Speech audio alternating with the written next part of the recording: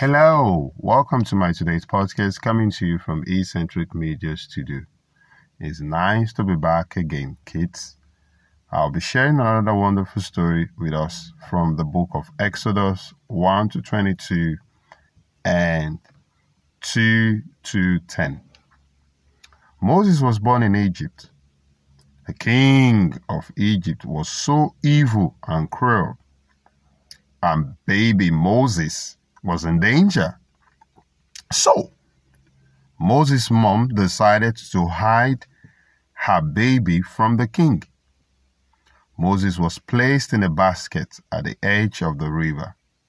A sister watched to see who could find him and help him out. The king's daughter came down to the river to swim.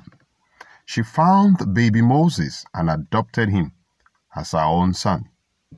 Moses grew up as a prince in the king's palace, but he never forgot who he really was. It's quite interesting and a wonderful story at the same time that Moses was born at a time where every male child of a particular people generation were being killed for what God reasoned from the king in Egypt at that time. And because Moses' mom knew there was something special about Moses, and mom and Moses' little sister helped to keep him safe away from the evil king. It's very interesting that they had to place him in a basket and put him by the side of the river. And when Pharaoh's daughter came to the river to swim, saw Moses in a basket and adopted him and kept him in the palace. And he grew up to become a big boy. And the truth about it is, kids, we should learn from this story to learn to always help. Very, very important to always learn to help. Because whatever help that we give sometimes always come back to us. And if we're asked to do anything by our parents, we should learn to do them. Take for instance when we're told to do some home choices at home, maybe wash the plates, to help in the kitchen, or to tidy up after playing with your toys, or maybe mommy needs a help with something, or maybe daddy needs a help with something, or maybe your uncle needs a help with something.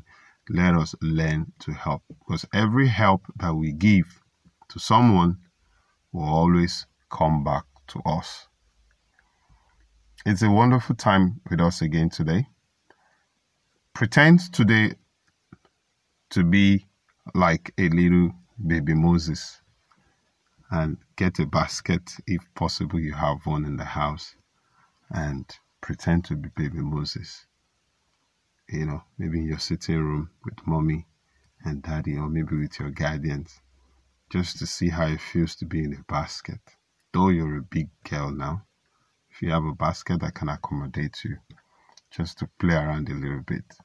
It's quite interesting coming across to us today with this wonderful story. So like I said, kids, let's learn to always help, because whatever help you give, we'll always find a way to find you back. Thank you for listening to my story today. You have a wonderful day. Bye.